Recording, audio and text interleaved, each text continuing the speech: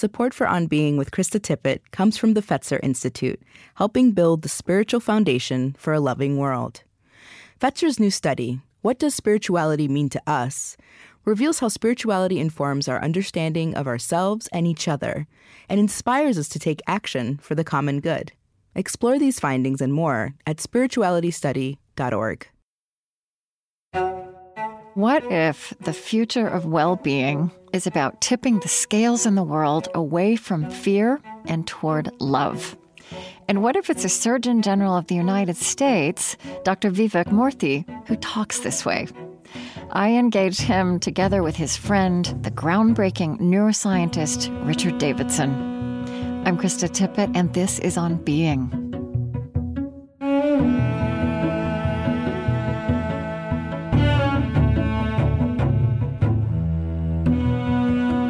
This conversation was part of a Zoom event hosted by the Center for Healthy Minds. Richard Davidson, who everyone knows as Richie, welcomed the online audience, and I offered an introduction. Hello. It's such an honor and a pleasure to be here. If any of you have listened to me or read things I've been writing over the last few years, I have so often used these words. I have said, as we walk beyond what we've been living through, we have a world to remake. And so, of course, I had to say yes to this invitation to this event called The World We Make.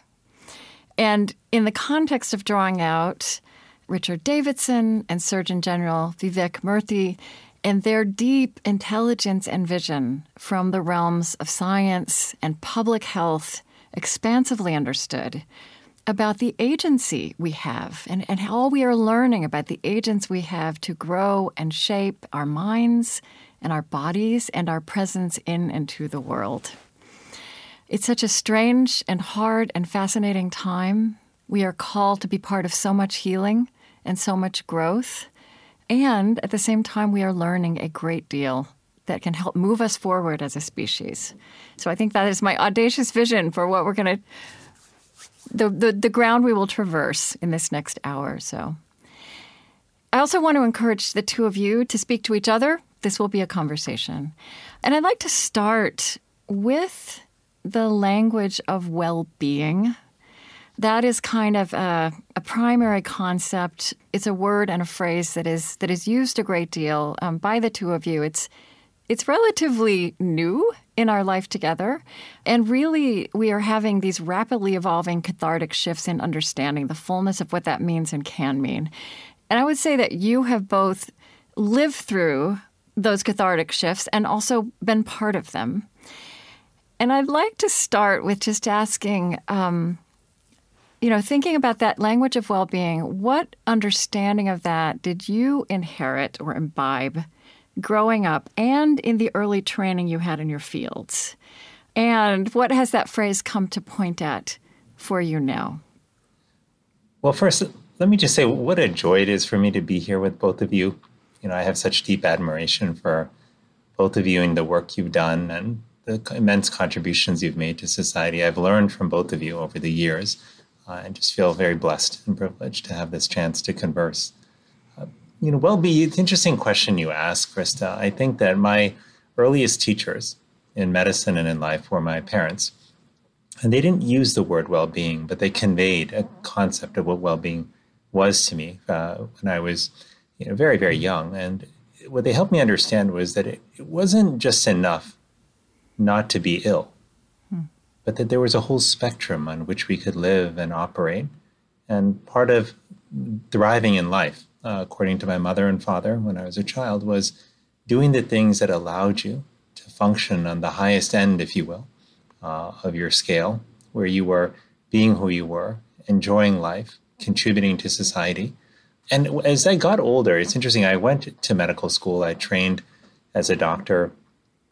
The concept of well-being didn't really come up very much. It's felt in training, we were very focused on identifying and eliminating disease. An important endeavor, no doubt, but it felt like half of the story. And the other half about how to optimize our sense of well-being, if you will, that was not so much the focus. There weren't words for it. There wasn't an approach for it. There wasn't science and data that we talked about and reviewed in the classroom. But I will say now, and finally thinking about not only my life now, but thinking about the responsibility that I've been privileged to take on to think about and to do everything I can to support the broader health of our country, I think about well-being a lot, because I think we have an opportunity to really see health in its broadest sense, to redefine public health, not just as the absence of disease, but really as the endeavor that we all need to undertake to cultivate our ability to live at the top end of our scale, if you will, and through that, to not only enjoy life and contribute the most to the people around us, but to contribute also to society in the way that can move all of us forward and help us get through very difficult times like this pandemic. We will pursue that further. So, Richie, well-being, what understanding did you inherit and how has that evolved? Yeah, I love that question. And I'm finding that I'm spontaneously recalling events from my childhood. My father was a businessman, not connected in any way with academics. And I remember times when the details aren't what's critical here, but situations where he was in a business relationship with someone. And I remember very distinctly that there was an agreement to these individuals were not able to pay for something that had been agreed upon. And I remember my father working out some kind of barter arrangement. And there was a transmission of kindness in that process that I very distinctly and somatically experienced. I still can envision a slight tearing in both of our eyes as this transaction was unfolding, and I was a witness to it. And so the element of human connection, which I've learned so much from Vivek about, was so palpable. And this, I think, provided the seeds. I didn't have a language for it at that time, but it kindled in me the quest to understand the mind and the heart. That has been a lifelong quest. And then when I was a student, particularly when I was a graduate student, I was trained very much in the way that Vivek was describing. I was trained to, when I look at people, to try and discover what is wrong with them. Right. And the focus on dysfunction. Yes. Yeah. And now when I look at people, I have retrained myself to look at people and to discover what's right with them. And it's a very different orientation. And I think that one of my aspirations is that we can learn from this pandemic the qualities that we can nurture to help us going forward in a way that will build our resilience so that when we encounter adversity again, we will be equipped with the tools of well-being that will enable us to navigate these challenges more smoothly. And, you and I have spoken before about how you were right at the beginning of the field of neuroscience. I mean, neuroscience as we know it now did not exist when you entered your career. There was no brain imaging. The ways that we're learning on this frontier are very, very new. And even Vivek, Western medicine, the medicine of the 20th century, you pointed at this a little bit, is, really has only been learning to acknowledge the interplay between the physical, the mental, the emotional, the spiritual. In fact, that our bodies are all interplay. But we haven't known that scientifically until very recently. Well, Chris, I think you're right. I think that there has been a tremendous amount of discovery in recent years in medicine. But what's interesting to me is that if you look in scripture and if you look at teachings over centuries, I find that understanding has always been there. It was there, yeah. Yeah, this notion that our heart and our head and our soul, that there's a beautiful interplay between them and not this stark separation that we seem to read about in the textbooks over the years in medicine. And so, I do think that in some ways, like medical science is catching up to an intuition, I think that people have had over centuries. And I think it's a very exciting time. But I think it's also very important that it's happening now, because the truth is that we can't fully optimize our well-being. We can't understand how to build a foundation for good health if we don't understand the interplay between our mental health, our physical health, our spiritual health. And some of these, I think, in the world of public health, we sometimes have some shyness or difficulty talking about, spiritual health being one of them, which I think of as, and when I think about the conversations I've had with patients over the years, so many of them have leaned on their spiritual traditions, whether they have a named religion that goes with it or not, but they've leaned on those spiritual traditions for support, for insight, for energy and healing during difficult times. And I think the more we're able to talk about that openly and explore these sources of strength, I think the more readily we'll be able to improve and enhance well-being in our country and around the world. And if I can just add to that, I think that the discoveries in modern medical science, neuroscience, biobehavioral science has helped us to understand more of the details of how well-being is embodied. And so when we think about well-being, it is not simply an ephemeral psychological state or condition, but it very much is intertwined, as you say, with our all the organ systems in our body in ways that have demonstrable consequences for our physical health. And so the opportunity to cultivate well-being is not simply an opportunity to cultivate these subjective qualities, but it can potentially have a profound effect on our physical health as well. And this, I think, is one of the really exciting issues that is on the horizon now. And I think the understanding of some of the mechanisms through which these interactions occur has enabled well-being to penetrate into mainstream rigorous science in a way today that it has never happened before. In fact, during Vivek's first term as Surgeon General, we began to talk about bringing well-being to the National Institutes of Health. And just very recently, the NIH has funded 6 interdisciplinary networks on well-being to help launch this as a serious scientific endeavor. And we are part of that. And Vivek's voice is very much an inspiring one that helped to bring this about in the first place. That's wonderful, and it's the kind of story we don't necessarily hear. And, I'll say, what a dramatic time we've been living through and are living through still. It has struck me through these experiences we've had that the official media and public analyses and narratives tended to focus around a pretty limited frame of well-being, right? Like we were very fluent in health, certain kinds of health metrics, illness, death, and also in economic losses.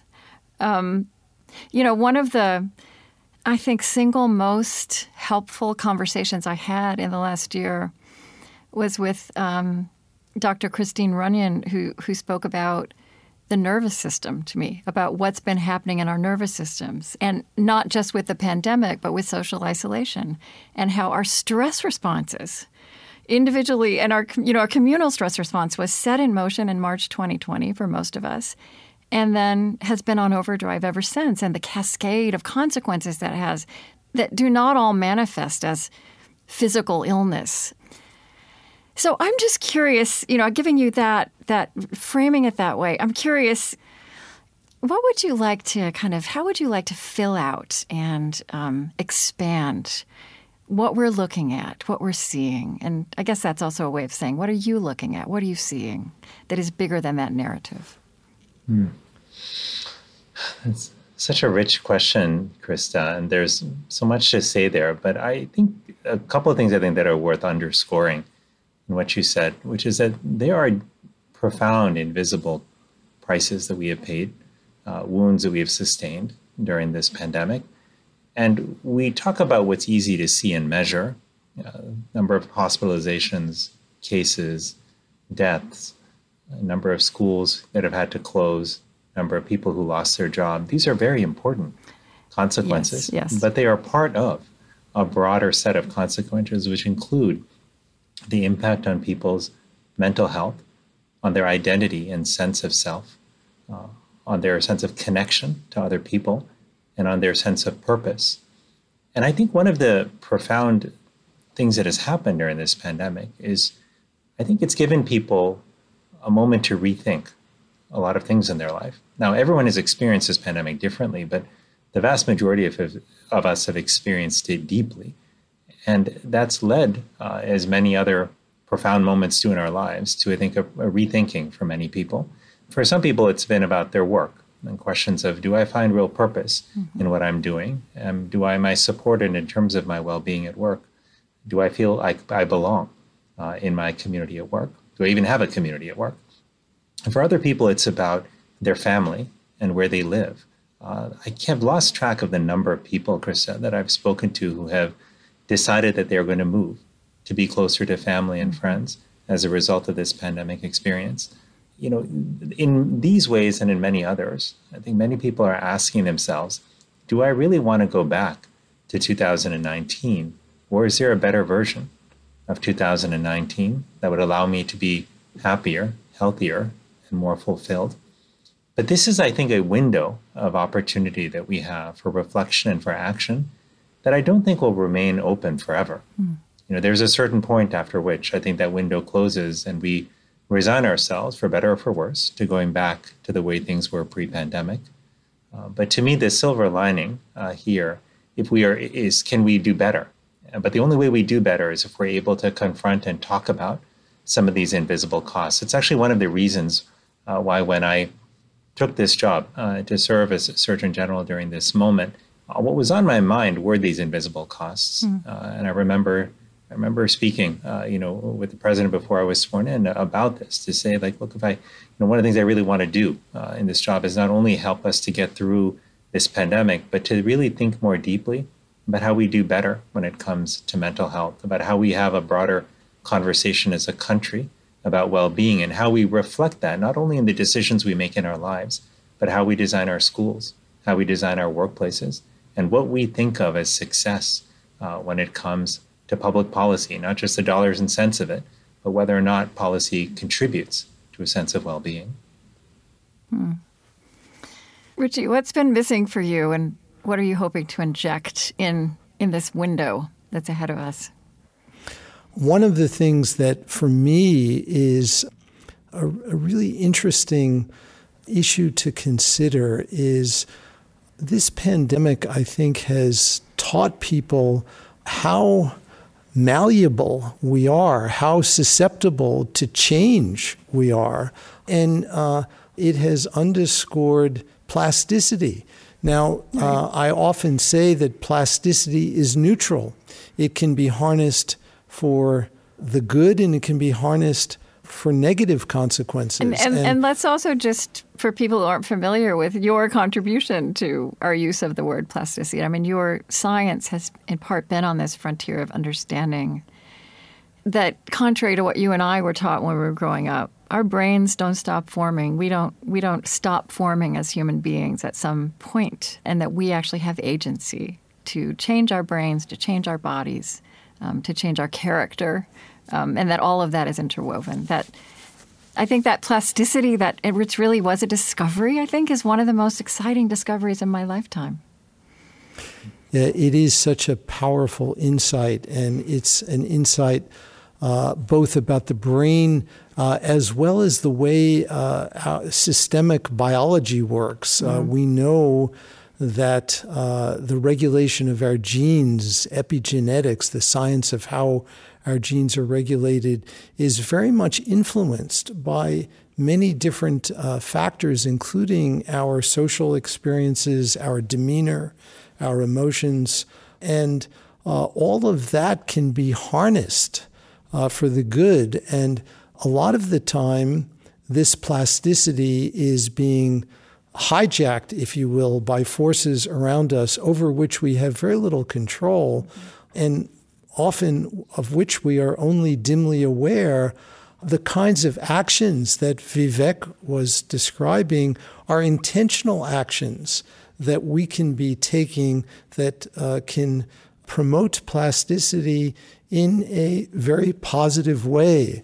And so I think that if we can take from this tragedy of the pandemic this insight about the significance of plasticity and harnessing it for our own well-being, I think that it will really have long-term beneficial consequences.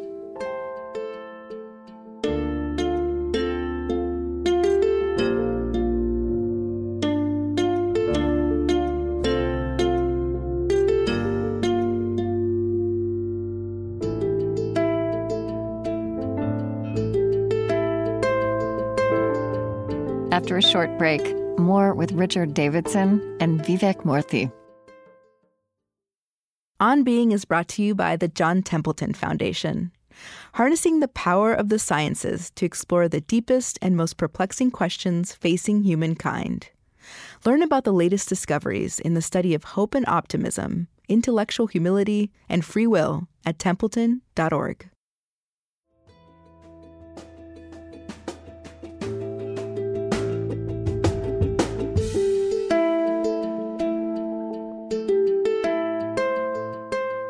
I'm Krista Tippett, and this is On Being. Today, I'm with the renowned neuroscientist Richard Davidson and U.S. Surgeon General Dr. Vivek Murthy. We're exploring the evolution of well-being and public health in the light of the times we inhabit and the understandings we're gaining from neuroscience to medicine.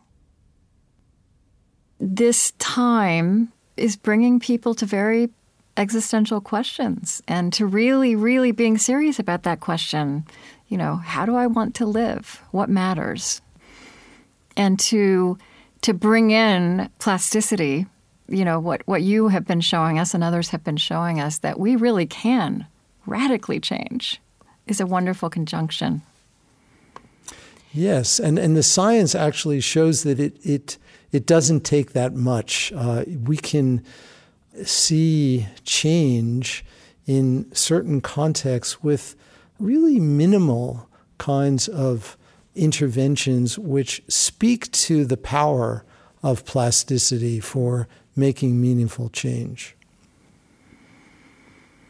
You know, Vivek, before 2020, you have long been speaking about a public health crisis of loneliness, that was pre-existent. And then one of the many dynamics, but a very significant, life-changing one, was we were all kind of forced inside, and also inside ourselves. You've spoken about how you, very compellingly, about how after your first term as Surgeon General, you did a lot of interior reflection and gained a lot of self-knowledge, that there was grappling that happened. And when you talk about strategies for loneliness, one of those that I think might have seemed counterintuitive to many, but might make more sense now, is to embrace solitude. I'm just curious about how you've continued to reflect on that in this time.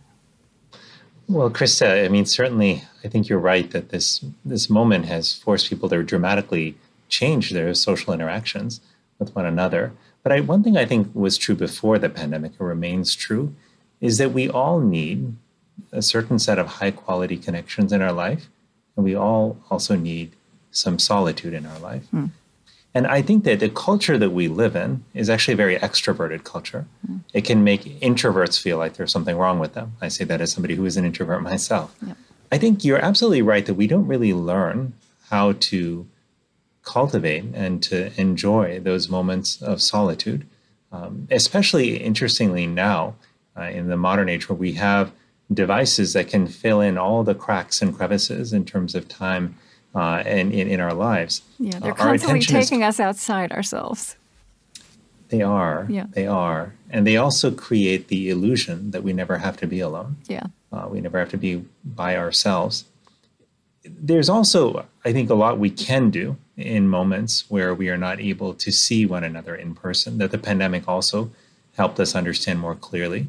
So, for example, being able to spend just 15 minutes a day with other people, even if it's on video conference, as long as it's time with somebody, that you love, that you have a good relationship with, where you're being open and honest, that is very, very powerful. It's a little bit of time can have a profound impact on our sense of connection because we were designed to connect to one another. The second thing we realize can really help is giving people the benefit of our full attention. We live in a world where our attention is so extraordinarily fractured, fractured in part by the devices we carry in our pockets. But I will admit that I have been guilty on a number of occasions over the years of having a conversation with a friend while I'm somehow find my hand reaches in my pocket, pulls out my phone, and I'm checking my inbox, or I'm looking at the latest score of a game, or I'm sorting my mail while I'm talking. And I'm doing all this because I convinced myself that I can pay attention to multiple things. I can multitask. It's one of the great myths in falsehoods that we tell ourselves. But giving people the gift of our full attention is what makes conversations so extraordinarily fulfilling. It's what can make really the difference between 30 minutes of time that flew by and you don't really know what happened versus 5 minutes of just deep, deep connection with another human being. Yeah, that quality and focus of presence. Richie, I feel like that's not necessarily the way Center for Healthy Minds talks about what you're teaching people, but it is actually a byproduct of all of the techniques and tools that you offer, that whether it's school children or adults or people who are in distress, it's becoming at home in oneself in a new way. And a consequence of that, I think, is being able to be alone peaceably, which then affects the way you are with others. Yes, absolutely. I think that the way that Vivek put it is very much how we would also describe it. During the pandemic, I think that we know from both the research that we and other colleagues have done, as well as experiences of actually doing this, that really simple exercises. For example, one is appreciation. Appreciation is a quality that is unfortunately not very well appreciated.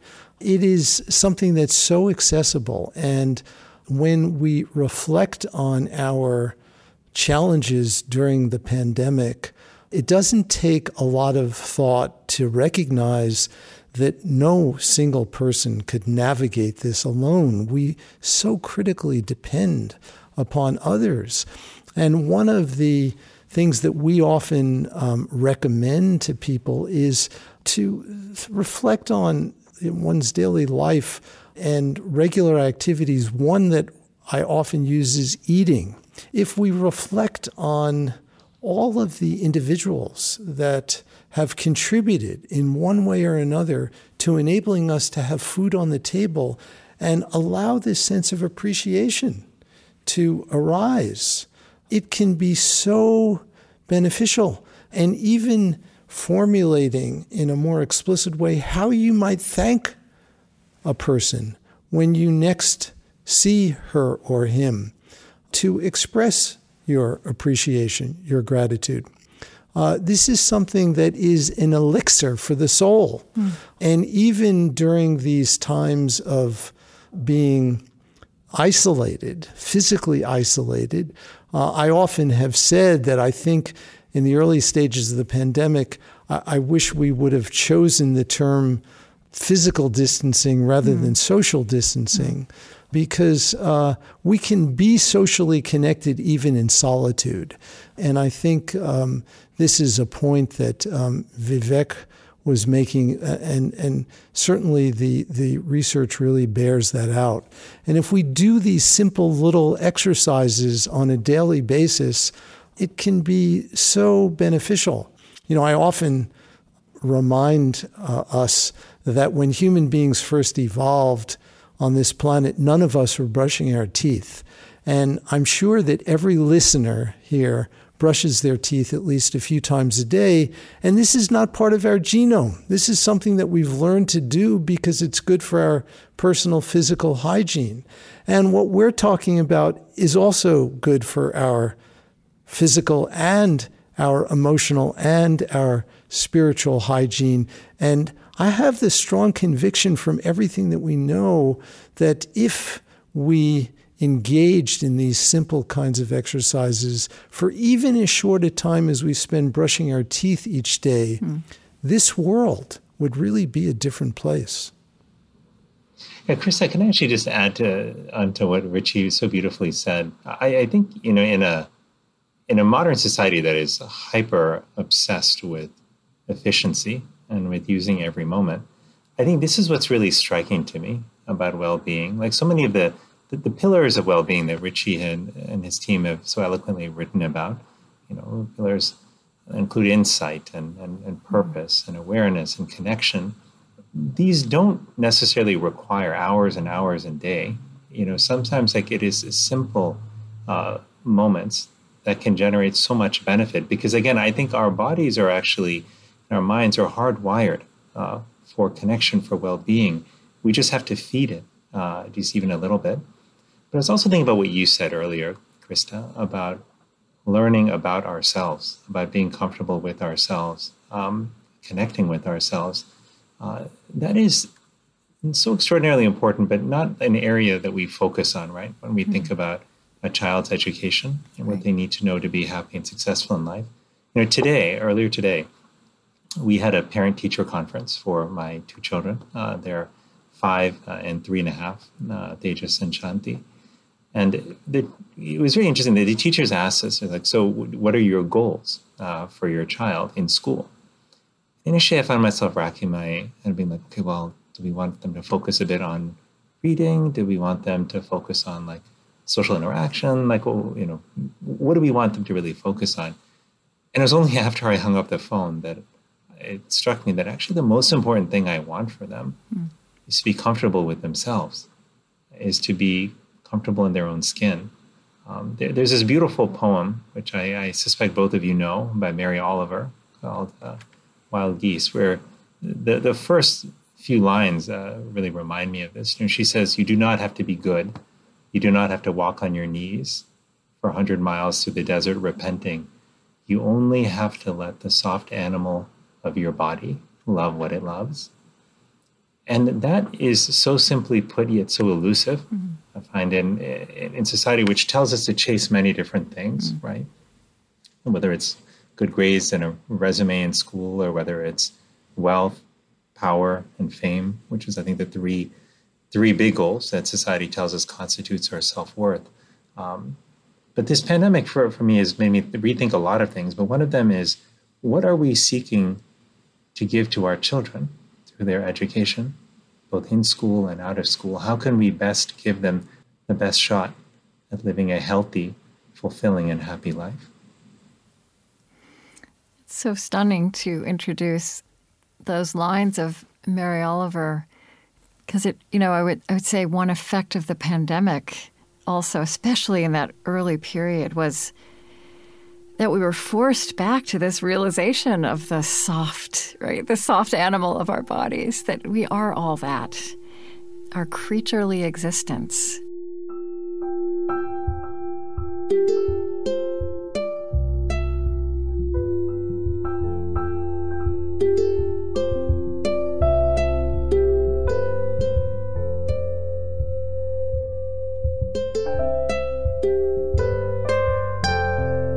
I'm Krista Tippett, and this is On Being. Today with U.S. Surgeon General Vivek Murthy and neuroscientist Richard Davidson.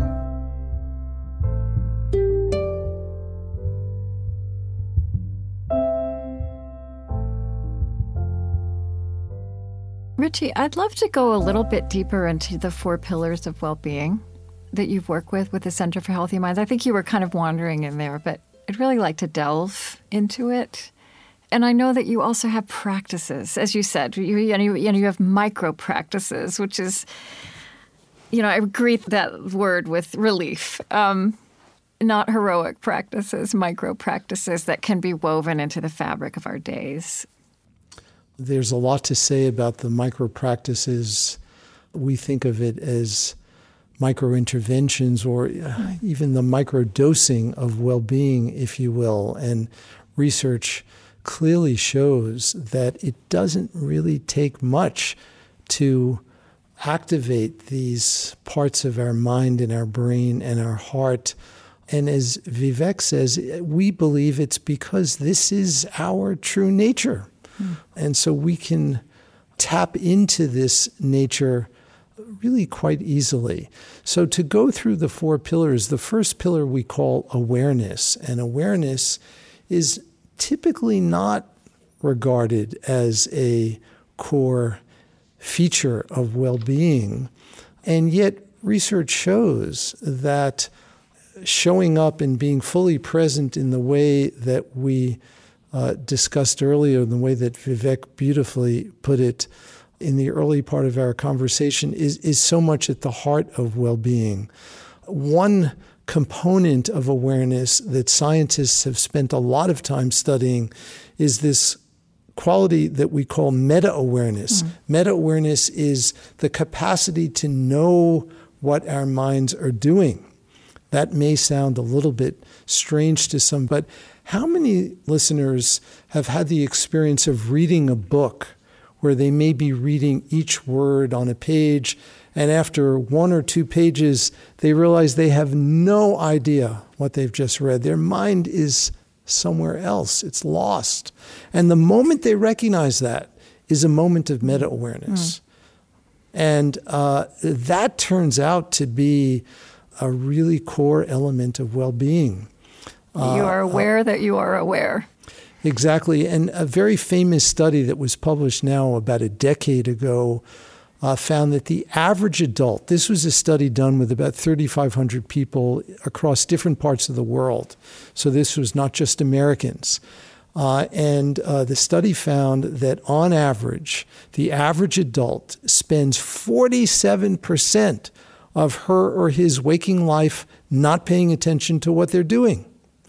And when they're not paying attention to what they're doing, they're less happy. So that's the first pillar of well-being, awareness. Second pillar of well-being is something that we've already been talking quite extensively about. We call it connection. And it really is about the qualities that are essential for healthy social relationships, qualities like appreciation and gratitude and kindness and compassion. And the simple kind of appreciation exercise that I described earlier is one example. Another example, which takes me, I do it daily, it takes me maybe a minute or a minute and a half at the most, is every day in the morning after I sit and meditate, I'll take out my calendar and I'll look at everything I'm going to be doing that day and I'll reflect on the people that I'm going to be interacting with. And I spend just a few seconds bringing each person into my mind and heart and reflecting on how I can show up in a way that will be maximally beneficial and appreciate who they are and what they're doing. And that simple exercise has helped me enormously to navigate days that are filled with Zoom calls. That is so refreshing because I think, and it's so familiar, is that moment of looking at my calendar, which I often find so oppressive.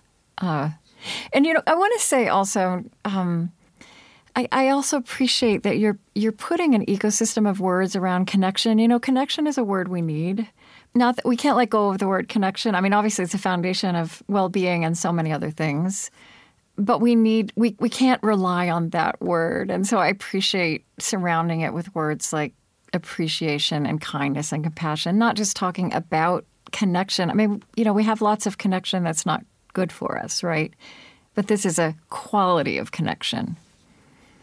Yes, and I think that's really so important. And one of the things about connection and the way that we are thinking about it with healthy forms of connection is that we can see the seeds of connection from very early on in life. And we think of qualities that are part of connection like kindness in the same way that scientists think about language, that they are part of our nature. And just as it is for language, these qualities require nurturing in order for them to flourish, in order for them to be expressed. And there have been these fascinating case studies of children raised in the wild who do not develop normal language because they have not been exposed to a normal linguistic community. And in the same way, kindness is a quality that is important to nourish for these seeds to really grow. We rapidly racing towards the end of our time. I'm just looking at the clock. The last time, Richie, you and I were together, it was in Orange County, California, in an old-fashioned, three-dimensional, in-the-flesh gathering with a bunch of wonderful educators. And they had proposed the topic that we speak about and that they learn from you, what you're learning about love and kindness as an aspect of education. And Vivek, I think that echoes what you said about, the longings you are naming as a parent for how do we define that robustly and with well-being in mind. I guess I kind of just want to throw that out there, that language of love and kindness. Are there ways that are also backed with intelligence and even science that you could imagine us thinking about love and kindness in life together? And I think that love, not as a feeling, but as it actually functions in life, as much more often actions, right? Daily, quiet actions sometimes happen in spite of how one feels at the moment. But they're commitments that we make to each other.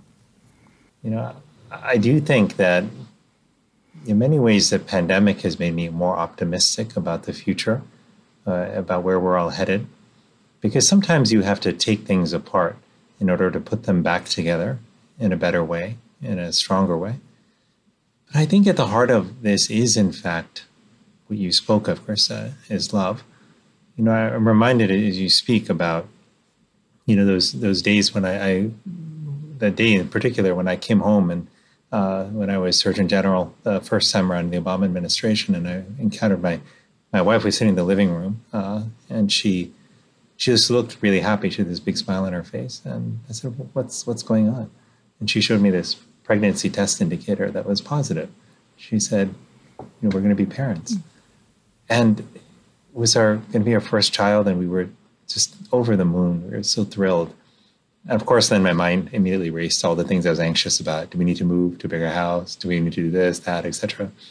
But the thing actually I found myself most preoccupied with in the days that followed was the question of what kind of world we were bringing our child into, recognizing this was a time in 2016 where there was a great deal of strife. There was a great deal of polarization. That hasn't gone away, obviously, since then. But we were seeing so much of the negativity and fear in the world just splashed across the newspapers and the headlines on TV. The question I found myself asking again and again is, what can we do in our lives through the decisions we make, choices we make, about how to tip the scales in the world away from fear and toward love? How can we do that through how we treat other people, through what we say, through the issues we choose to speak up on in the public square, through the jobs we take and the purpose we seek to fulfill? How can we tilt the world toward love and away from fear?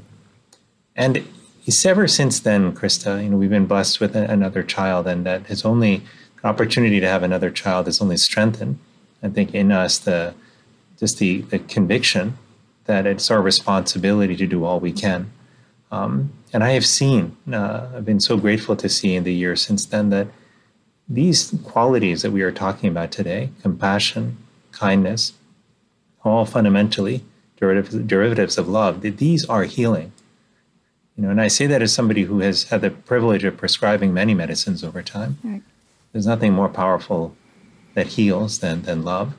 And that starts with what we teach our children, with what we choose to practice, like in our day-to-day life, and with fundamentally recognizing that public health is about more than policy and about structure. It's about culture, values, and identity. And if we anchor that culture, our identity, our values in love, I think that will guide us to the place where we need to go and truly be healthy and happy, which is, I believe, what we all want. I think it is in the simple activities of our daily life that we can bring these qualities of love and kindness and make this decision that Vivek has so beautifully and starkly put. This is a choice between love and fear, and love is what is consistent with our nature. And it doesn't take much to get it going. One of the amazing things that we've learned during the pandemic, we did this study with public school teachers where we were offering some simple practices to nurture their well-being during the pandemic. And one of the teachers said to us that this set of practices helped to remind them of why they chose to be teachers in the first place and their love of children and love of learning. And that they tapped into that for the first time during the pandemic, and it just unleashed this energy and this resilience and vitality that enabled them to keep going.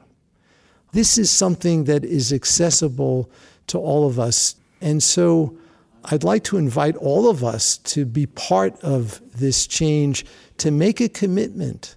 How can we bring love and its derivatives into our daily life? This is, I think, the aspiration that we all have coming out of this pandemic. Thank you. I'm so grateful to be part of this and for the work that you and your colleagues all do in the world. Thank you, Krista. And thank you, Richie, for bringing us together. I'm grateful for both of you. Thank you.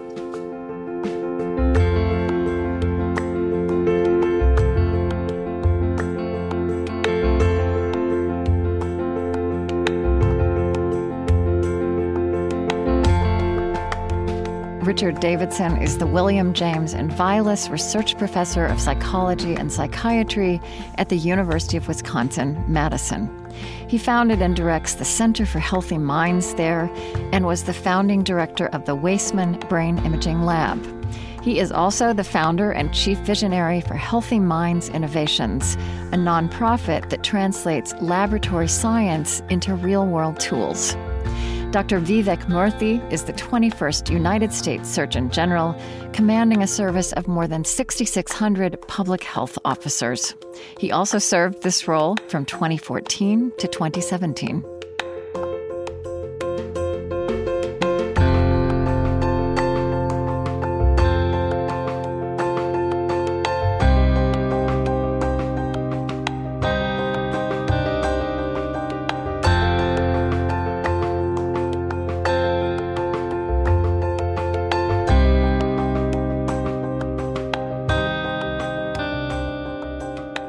On Being Project is Chris Hegel, Loren Drummerhausen, Aaron Colasacco, Eddie Gonzalez, Lillian Vo, Lucas Johnson, Suzette Burley, Zach Rose, Colleen Scheck, Julie Seipel, Gretchen Honnold, Jale Akavan, Rodrigo Tuma, Ben Cott, Gautam Srikishan, Lily Benowitz, April Adamson, Ashley Herr, Matt Martinez, and Amy Chatelaine. The On Being Project is located on Dakota land. Our lovely theme music is provided and composed by Zoe Keating. And the last voice that you hear singing at the end of our show is Cameron Kinghorn. On Being is an independent, nonprofit production of the On Being Project. It is distributed to public radio stations by WNYC Studios. I created this show at American Public Media. Our funding partners include the Fetzer Institute, helping to build the spiritual foundation for a loving world. Find them at fetzer.org. Calliopeia Foundation, dedicated to reconnecting ecology, culture, and spirituality, supporting organizations and initiatives that uphold a sacred relationship with life on Earth. Learn more at calliopeia.org. The Osprey Foundation, a catalyst for empowered, healthy, and fulfilled lives. The Lilly Endowment, an Indianapolis-based private family foundation dedicated to its founders' interests in religion, community development, and education. And the Ford Foundation, working to strengthen democratic values, reduce poverty and injustice, promote international cooperation, and advance human achievement worldwide. On Being is produced by On Being Studios in Minneapolis, Minnesota.